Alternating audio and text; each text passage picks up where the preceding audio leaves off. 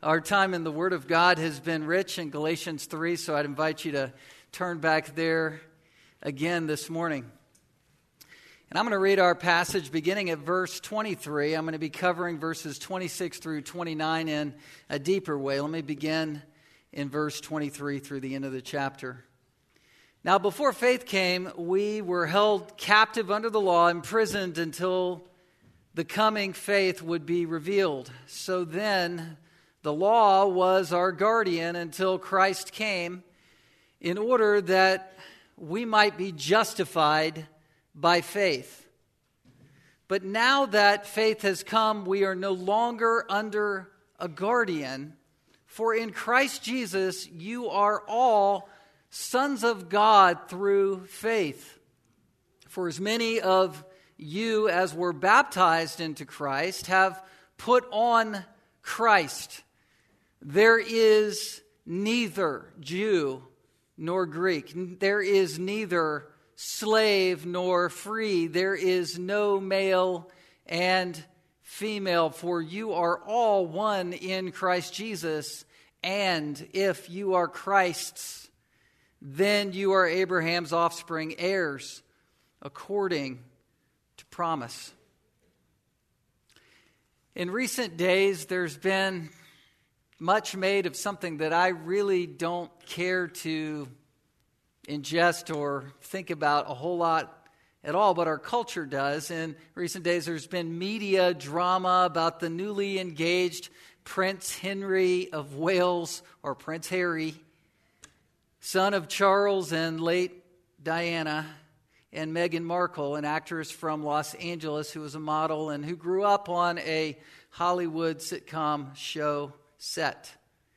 I readily admit I don't really care a whole lot about this story, but it's in our news, and it's a royal wedding that's coming, and a lot of people care about this kind of storyline because it transports people into a fairy tale, a mindset that's different than the daily grind of life. It's a royal wedding, much like 2011, Prince William, who's Prince Harry's older brother, heir to the thrones of the 16 Commonwealth realms, who married Kate Middleton of Bucklebury in Berkshire. Their wedding, known as the People's Wedding, highlighted Kate inviting her fellow townspeople from Bucklebury who attended, and they came as her guest. Village postman came, the local pub owner came, the shoekeeper and his wife came. So the sentiments create that kind of fairy tale, I guess, experience. I probably won't watch the wedding, and I didn't watch that one, but a lot of people do because, like Harry and Meghan's engagement, Meghan's coming out of a background where she was kind of in one phase of life from Los Angeles, an American, marrying someone who's British, marrying into royalty. And the suddenness of this kind of is somewhat captivating. She comes, as a gal who's an interracial race, raised in Hollywood. She went through a divorce. And I don't make light of these things, these struggles in her life. But coming out of that background, suddenly marrying into the royal family is kind of Cinderella-like as far as a transformation. Kate, who married Prince, help me. Yes, okay, married him. That's how much I care about this. Became the Duchess of Cambridge.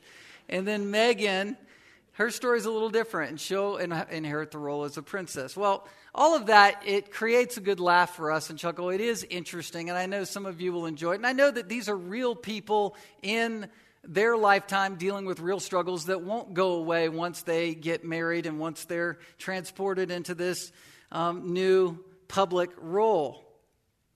They don't magically go away into happily ever after, do they? At the same time, Christians do have some connection to this storyline in a deeper and more meaningful way, because for a Christian, as you've become born again, you are suddenly, in an instant, in one particular day, transported from who you once were, with all of your struggles, with all of your crises, with all of your tarnished background, with all of your sins, with all of your failures, with all of your life's disappointments, with all of your identity struggle where you're trying to say, who am I in this life in the 21st century? What is my purpose for life? What story am I a part of? All of that is answered through the sudden transformation that takes place in the heart when you are converted into Christ's kingdom. For when you are converted into Christ's kingdom, you are part of the King. You are owned and possessed by the King as royalty, as heirs to a throne and a kingdom that will have no end, a kingdom that cannot be shaken. Hebrews 12:28, a better country that is a heavenly one. And though life is hard now, and though you have to embrace being an heir to the throne of grace by faith, you can have convictional knowledge, you can have hope that you are royalty as a believer in Jesus Christ. Galatians begs the question, who am I? At least our text this morning does. Who am I? And I want the testimony of Galatians 3, the end of this chapter, to answer this question. The identity of being a Christian is bound up in the promises before us in verses 26 through 29. What does it mean to be part of Christ's kingdom? And I'm using an Englishman's outline this morning. The late John Stott really opened this text up to me, so I'm going to quote him throughout. He was a great man, single man his whole life, theologian, just gave himself to the Word of God as an expositor, died at a ripe old age, and he left us great treasure here that I'm going to work with this morning. So what are we in Christ? Number one, in Christ we are sons of God. In Christ we are sons of God. Look at verse 24 again. So then the law was our guardian until Christ came, in order that we might be justified by faith. But now that faith has come, the new covenant with the clarity of Christ that we are to place our faith in Him, we are no longer under a guardian, being the law. For in Christ Jesus you are all sons of God through faith.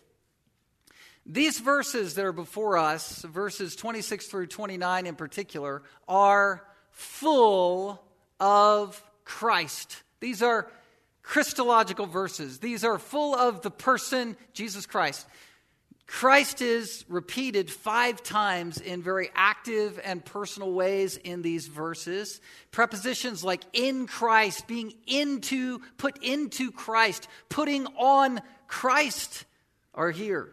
And all of these prepositional phrases, all of these references to Christ are in contrast to being under an oppressive system of being under the law. A law that was given by God in the Mosaic covenant to be a guardian, to be a stopgap measure, in one sense, to control the sin problem that was in our world. And in particular, it was applied to Israel, to not only control and stem the tide of sin, but also to expose it. And even as we learned last week, to exacerbate it, or to make it ooze out like an infection so that we could deal with it through the ceremonial law. But that was a tutor. That was a governess. That was a way to just keep, ill-behaved children under control for a time. But now there's a transition. And the transition has come for us as the church, where Jew and Gentile are brought together in Christ, where we can know Him by faith and we can obey Him from the heart by faith. The law was given to show that we couldn't keep the law, and the law is an example of the wrong way to try to get to God. You don't get to God through obedience, you get to God through faith. It's such an incredible difference to come out from the bridle of the law and come into Christ. The law was like keeping people in prison under harsh discipline, and now we are sons of God through faith. It's like a modern day difference between it being in a work environment that's policy driven. And you know what I'm talking about if you've been there. Policy driven day to day on the job is very hard. It's a hard way of life. Stay in bounds. Don't cross the line. Learn the bylaws. Learn your situation. Compared to a relationship-based work environment, where you're doing things not out of fear, but out of love, out of support, out of a loving obedience, out of a joy of accomplishment. Al Mohler, who's the president of Southern Seminary, he wrote a book on leadership called Conviction, The Conviction to Lead, which counsels that when at all possible to enact change in an organization, by all means do it through relationships. Do it through relationships and not through policy. Only when relationships break down will you have to go to the policy book to resort to that as a backstop. Christians are sons who grow through their relationship with Christ. And you know what that's like. You don't serve a God who's heavy-handed in your life, who's trying to enforce a policy book. You serve the Lord whom you love. Not biblical bylaws, but personal knowledge of the Lord Jesus that comes to you in your heart through the conviction of the Word of God. As the Spirit of God is revealing Christ to you, you want to be like Him, you want to love Him, you want to serve Him, and you want to obey Him in that regard. That's New Covenant, New Testament Christianity. You become a son of God through faith. In the Greco-Roman culture, there was something called the toga virilis. And this could be a reference to that, where you see in the text, for as many of you, verse 27, were baptized into Christ, now skip to the end, have put on Christ. This idea that a young boy who would turn 15 would get this regal toga to put on as a symbol of young manhood. You are now a son. You are a young man, an heir to the throne in God's kingdom. It's the garment of respect, the garment of transition is placed on you. You are putting on Jesus Christ. Now skip back to the word baptized in verse 27. For as many of you as were baptized. What does he mean baptized here? Is he talking about physical baptism or spiritual baptism? Or is he talking about both? The word baptized means to immerse, to fully submerge. Jesus was baptized because he went into the water. It's the picture of being plunged into Christ. We've been baptized into Him. But in what sense? A lot of scholars will take this literally, just sort of thinking through New Testament times. When you professed Christ, that was to put your life on the line. It was a very hostile environment then and there are hostile environments around the world where if you say, I'm with Christ, then you could be killed. I read something, and there's all kinds of either true or perhaps fallacious reports about martyrs in the world, but I have no reason not to believe it's true. Someone who was recently martyred for singing Amazing Grace out loud in a country, in a culture, and was martyred by a cult group somewhere. And that happens today. Well, it happened then. And so if you were a professing Christian who would publicly be baptized, you were putting your life on the line. And so to profess faith in Christ was synonymous to the act of being baptized. You're professing faith from the heart, and so you are baptized and you're in and you're known as a believer. And so some people believe that that's what this is talking about. But I think though this symbolizes conversion, the physical act of baptism, it's broader than that. It's talking about the spiritual act of being immersed into Christ's death, burial, and resurrection. And it's identifying our new position in Christ. We're immersed into Christ and our position has changed. It's as dramatic as being submerged in terms of the spiritual transformation in your life. Romans 6 describes it this way. Paul is talking along the same lines, verses 3 through 6. Do you not know that all of us who've been baptized into Christ Jesus were baptized into his death? So there's a sense in which, we're in time and space beyond Christ's death, but when you were saved, your conversion puts you spiritually back on the cross with Christ. You were baptized into his death in order that just as Christ was raised from the dead by the glory of the Father, we too might walk in newness of life. For if we have been united with him in death like this, we shall certainly be united with him in resurrection like this. We know that our old self was crucified with him in order that the body of sin might be brought to nothing, so that we would no longer be enslaved to sin. This is talking about how spiritually we were on the cross with Christ in his mind, just as we are seated right now in God's mind at the right hand of the Father. God, who transcends time and space, sees us as dead with Christ on the cross, as buried with Christ, and risen with Christ on the third day. We are raised to walk in newness of life. We are empowered spiritually with a new disposition to walk the resurrection life as conquerors, as victors, as those who are no longer suppressed by the law and suppressed and enslaved by our sin.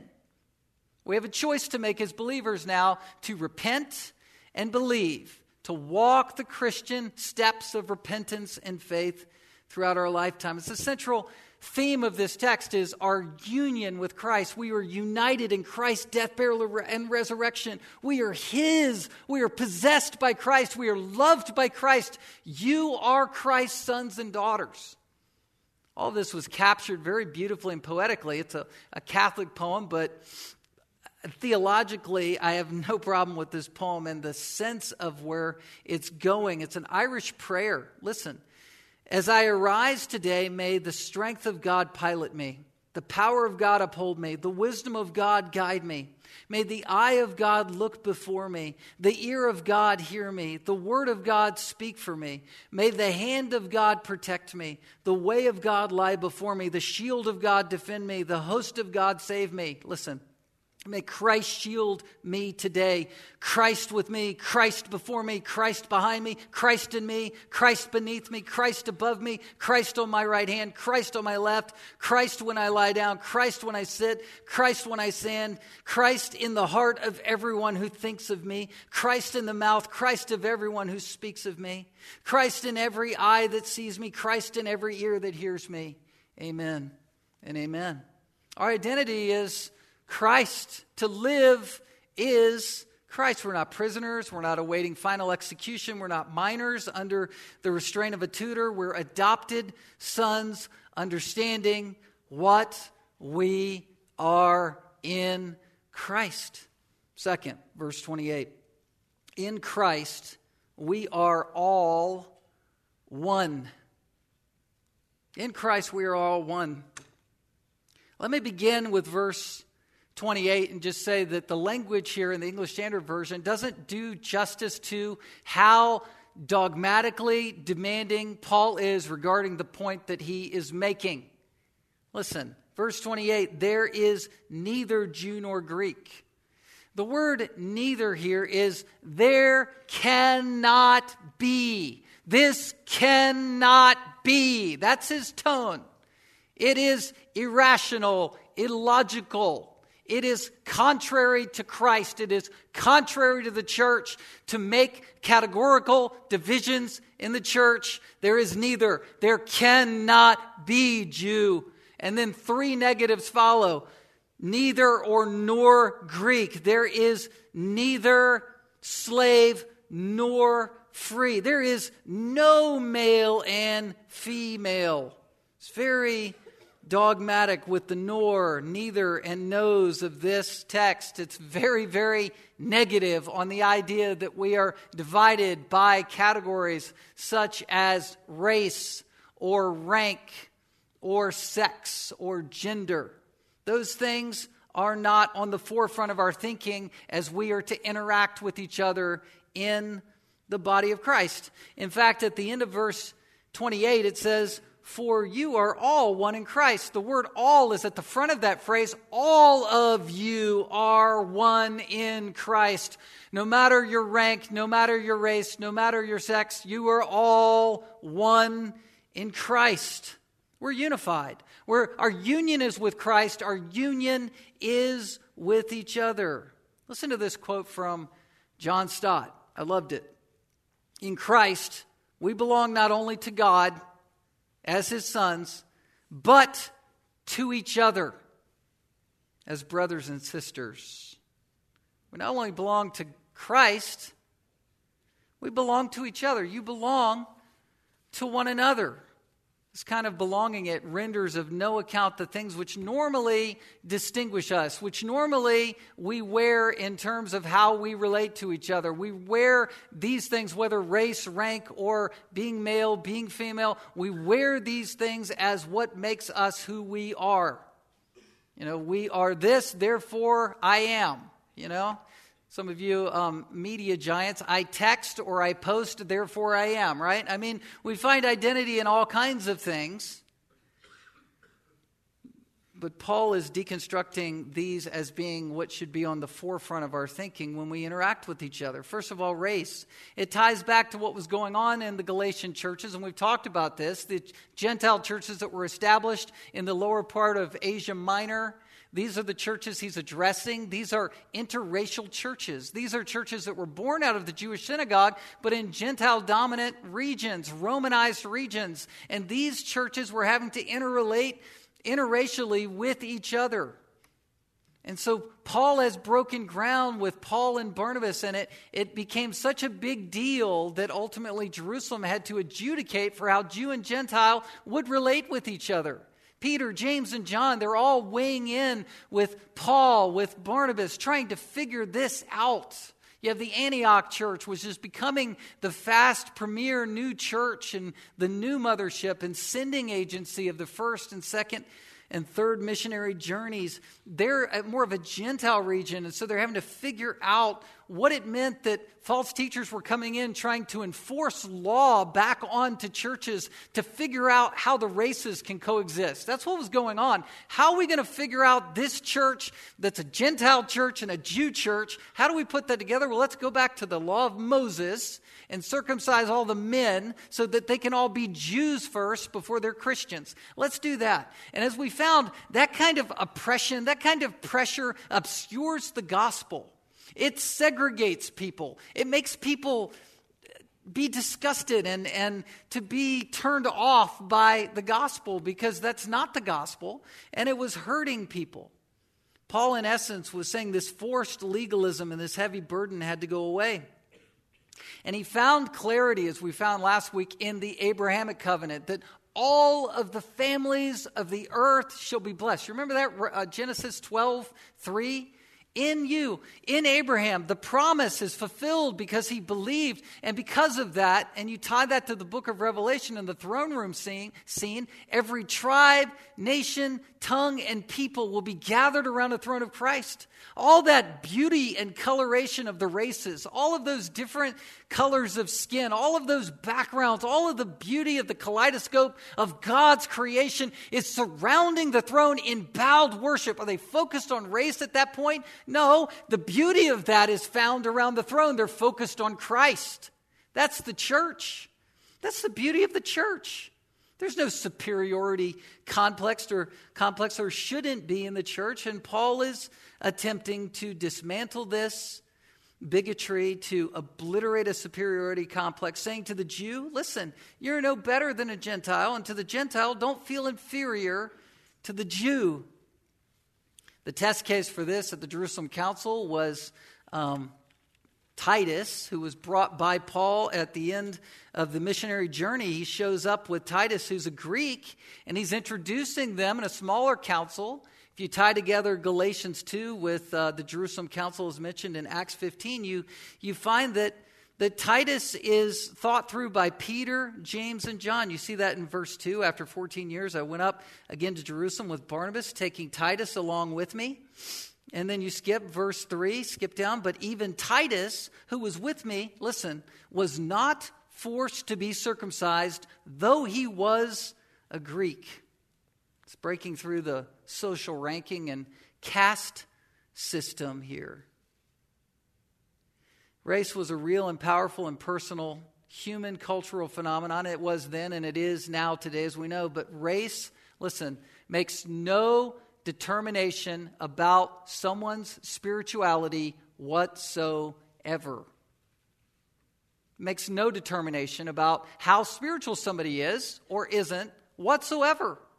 It's nothing to do with anything. One of the greatest joys I had in seminary in Los Angeles, which is very multicultural like Anchorage, is that we had people from all over the world studying seminary. And I was very humbled by these men who were there. One in particular I remember, his name was Moses. And I don't remember exactly where he was from. I think he was from China. But that man could barely speak English. And so he's learning English as he's learning Greek and Hebrew all at the same time, and he barely slept. So whenever we were in our discipleship lab time, the professor who was leading that time would allow him to sleep as he taught. So he's teaching, and this person's snoring, in a nice lulling cadence at 6 a.m. while we're in discipleship lab. But just the beauty of the effort that was made as we all were gathering together, trying to figure it out together, never left me. That was an incredible influence. Well, the second thing we want to talk about is rank. There was neither slave nor free. Verse 28, slave nor free. Most cultures have some sort of caste system, but Paul here, interestingly, does not outright condemn slavery. That's not the point of what he's saying here. The gospel had the hammer-like influence on slavery, against slavery, and ultimately it became the nail that punctured the ship and sunk slavery. The gospel did. But Paul is advising believers to get along with each other, whether you are a slave at church or you are free at church. Don't look down on each other in terms of your occupation of life. It's interesting that often Paul would say to slaves, have a servant heart, no matter if your master is unruly or mean or not, and to masters, to be kind to your slaves. And at the same time, in 1 Corinthians 7:21, he said, seek freedom from slavery where possible. So he was for that. And then as we've covered in recent months, the story of Philemon, you remember Onesimus, who was the runaway slave, comes back. And the point isn't for Philemon to emancipate Onesimus. That's not prescribed directly in Scripture, as much as to esteem Onesimus as a brother in Christ. Whatever you do in terms of the rank system there, or the dynamic there, don't hold his sin against him because he's been forgiven in the gospel. Be reconciled as brothers in Christ. In fact, by Paul holding master and slave still as categories within what he was doing with Philemon and Onesimus, it makes their union, their equality spiritually, them being co-equal heirs, all the more beautifully powerful. Colossians 3:11 is very similar in its phrasing to this verse that we're looking at, verse 28. Colossians 3:11 says, here there is not Greek and Jew, circumcised and uncircumcised, barbarian and Scythian, slave, free, but Christ is all and in all. The reason I bring this text up is it's a little bit more specific in the categories. You have barbarians and Scythians. Who are the Scythians? The Scythians are always interesting to me. We kind of have a word picture in our mind of what a barbarian would look like. We'll just ramp that up by 3. A Scythian was far worse than a barbarian in this culture. This gives the personal dimension. Scythians had migrated from Ethiopia to dominate the Fertile Crescent in the 17th century BC. They were savages who were taking over, fighting the barbarians. They were known for their unrefinement and savagery, and Josephus, the historian back then, said they were a little better than wild animals. Well, when a Scythian or Chewbacca got saved, right, you treat him as an equal. And a barbarian is having table fellowship with the Scythian. Can you pass that leg of lamb over, whatever? And they're getting along. And they're one in Christ. Barbarians and Scythians are having fellowship together.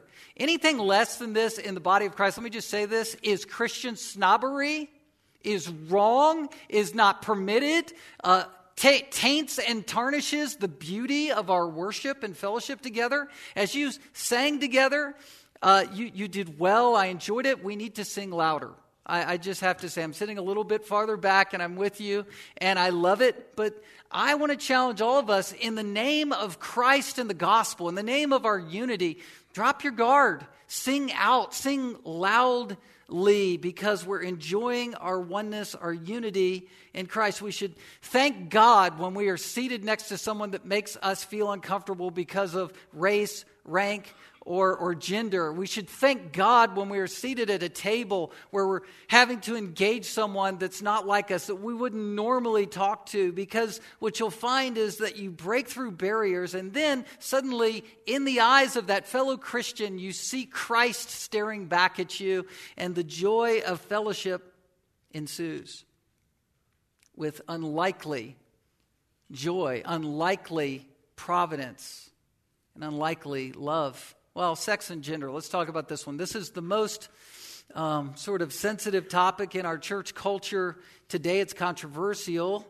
A phrase like "there is no male and female" has been grabbed by liberalism, even within the church, to just say, well, all bets are off. I guess Paul, he was a chauvinist when you talk about headship and submission in the home and things like that, and about Paul being saying that men are to be the pastors and leaders of the church. But all this wrong is righted with this verse where there's neither male nor female. So I guess all bets are off and there is no distinction in roles and how we function in the home or in the church. Well, first of all, let me just say that in Genesis 1:27, we find the root system of where Paul is coming from in Galatians 3:28. Galatians 1:27. So God created man in his own image. In the image of God, he created him. Male and female, he created them. What is the image of God? The image of God means that you as human beings, male and female, think. Now, I have a couple dogs, and they act like they think, and they are emotional, and they like their bellies rubbed, and they'll grab food out of your hand, and they'll lick you. But really, they're just animals. They're beautiful. We enjoy them, but they're animals. We are not animals. We are thinkers. We are conceptual. We are those who are thinking about tomorrow. We're thinking about today. We're thinking about the past. We're thinking broadly. We're thinking spiritually. We are worshipers of God or worshipers of self and creation. We are made to be worshipers. So you're either a pagan worshiper or a Christian worshiper. That's what I meant. We're eternal. Every human person will live forever. Their flesh may die, but their spirit will live in heaven or in hell forever. So when God said, be fruitful and multiply in Genesis 1:28, he was saying for men and women to multiply more babies that are men and women with eternal souls. God is the one who places eternity in the hearts of each individual. He is the one who creates them in the image of God, but we are the progenitor of that. And we are the ones who are perpetuating that of men and women who are eternal souls who will last forever. That's the significance of God creating man and God creating woman. It's very, very powerful. It's not something to be trifled with. There are generations of abuse that have pushed people to act in certain ways. Women have gone forward in what's called feminism based on all of the misogyny that they've endured, the sins of chauvinism, the sins of dehumanization, not having rights, not being respected as women who are made in the image of God. Think about it.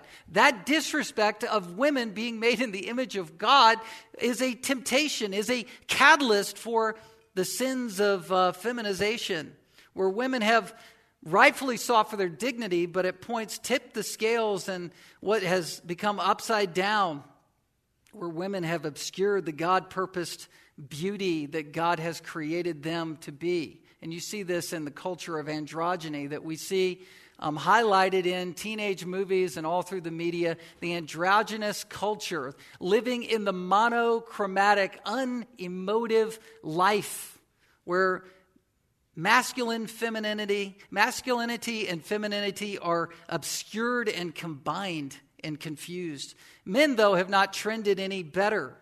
They've trended into passivity. Men have abdicated their God-given role to, listen, lead and to provide, especially in terms of Christ-like leadership. Men have become passive and effeminate, or aggressive and angry and oppressive, or everything and all and everything in between.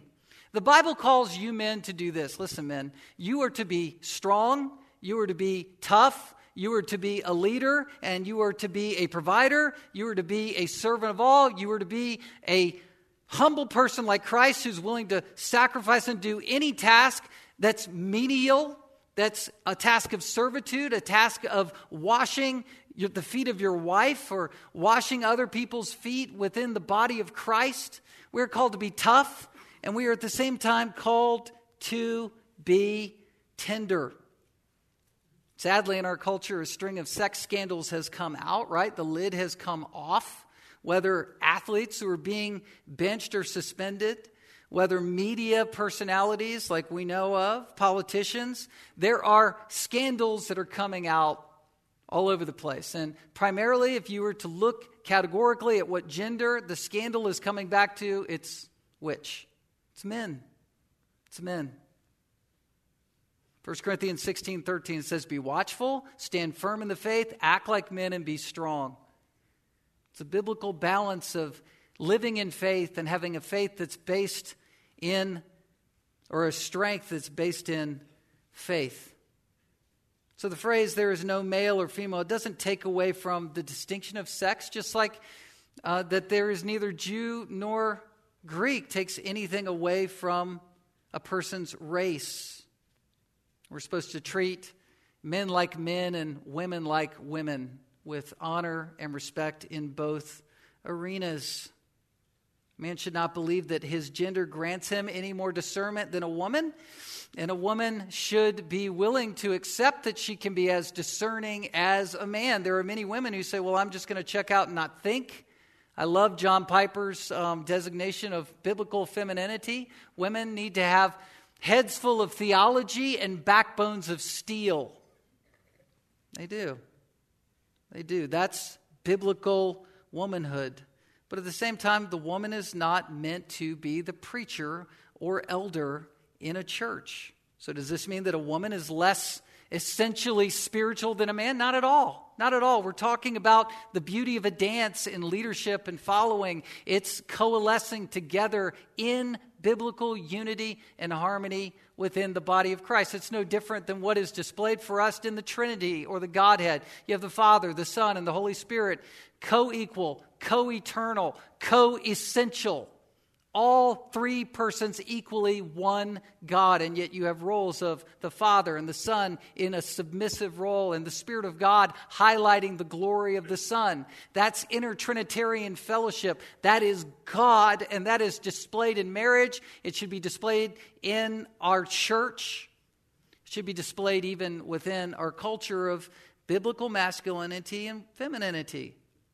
Look, men, we wouldn't even be here if women hadn't become mothers, right? And we needed our mom, and motherhood should not be looked down upon. If God gives you that opportunity, that grace, that's a significant glory within the church. Raising children, and if you're not afforded that opportunity, raise spiritual children, invest in teenagers, invest in children's ministry. There is something powerfully redemptive about giving yourself to children. Men as well are to do that. Gender-neutral Bible translations are trying to push out biblical masculinity and femininity. In many cultures, the idea of God being Father is being neutralized or erased from our Bibles. The idea of calling mankind, humankind, or anything like that is being erased or sublimated in Scripture, which is undoing the Bible's, authority, the Bible's accountability for who we are. Paul's not trying to say we should be insensitive or colorblind or disrespectful to people, but he is saying that we are in Christ. Listen to this. This is from John Stott. When we say Christ has abolished these three distinctions, we do not mean these distinctions do not exist. Listen, but we do mean that they do not matter in the same way that they did before. They don't matter in the same way as they did before. These distinctions take a back seat. We're not to patronize each other. We are to have the dimness of our distinctions dim more, darken, and the love of Christ shine brighter as we reach out to each other. Right, here's the third and final idea, the third and final point about who we are in Christ. We are in Christ. We are clothed in Christ. We are sons in Christ. We are heirs in Christ. We are one another in Christ. We are each other's in Christ. And we are from Abraham's seed. Verse 29. And if you are Christ's, then you are Abraham's offspring, heirs according to promise. What does this mean? Paul brings us back to the fact that we belong to Christ. Paul speaks of people who are of Christ, and specifically, you are Christ's. What does he mean by that? He means, listen, you are possessed or owned by Jesus Christ. You say, I don't know who I am. I'm caught up in this monochromatic culture, day to day, in and out, not knowing purpose and meaning. Well, listen, Christ loves you. Christ has placed you within the history of the church. You are in his family and you are owned by him. And we're not trying to find common ground with each other. We are unified, connected, interdependent with each other. We're to reserve respect for our unity in the body of Christ. And we're to tell each other that we are owned by Jesus Christ. Listen, that's what he said. John Stott put it this way. We have seen that in Christ we belong to God and to each other. No longer do we, feel ourselves to be waifs and strays without any significance in history, or bits of useless flotsam. I had to look that up. We're not refuse, we're not driftwood, drifting on the tide of time. Instead, we find our place, in the unfolding purpose of God. Seems like we are hearing voices from our culture like this or like these. Listen. You are meaningless. Life has no meaning. You have no meaning or purpose. You are adrift at sea. You are unattached. Sound familiar? Instead, you're placed as Abraham's offspring, verse 29, into God's royalty, heirs according to promise. You have all the promise of the gospel. Here's the three-dimensional attachment that you enjoy. In height, you're reconciled to transcendent God. In breadth, you're joined to Christ, united to all other believers throughout the world. In length, you're joined to a long line of believers throughout the course of time. Remember Hebrews 11? We are in an arena with a cloud of witnesses who are like in a stadium who have gone before us. Abraham, Isaac, Jacob, Joseph, Moses, David, the prophets, those who were killed, the unnamed prophets, those who were sawn in two. We are of the disciples, Peter, James, John, Andrew. We are of Christ. We are of the New Testament church. We are of Peter and Paul. We are of the apostles. We are of the martyrs of the early church. We are of the church that is international. We feel things when people take stands for Jesus Christ. We up here in one of the most remote places in the world are not unattached. We are not alone. We're converted. We are Christ's. So, who are you? You ask yourself, who am I? Listen to this. In Christ, I am a son of God. In Christ, I'm united to all the redeemed people of God, past, present, future. In Christ, I discover my identity. And listen, I love this. In Christ, I find my feet. In Christ, I come home. Are you home? Are you possessed by Christ? Does he possess your heart and your life? I hope so.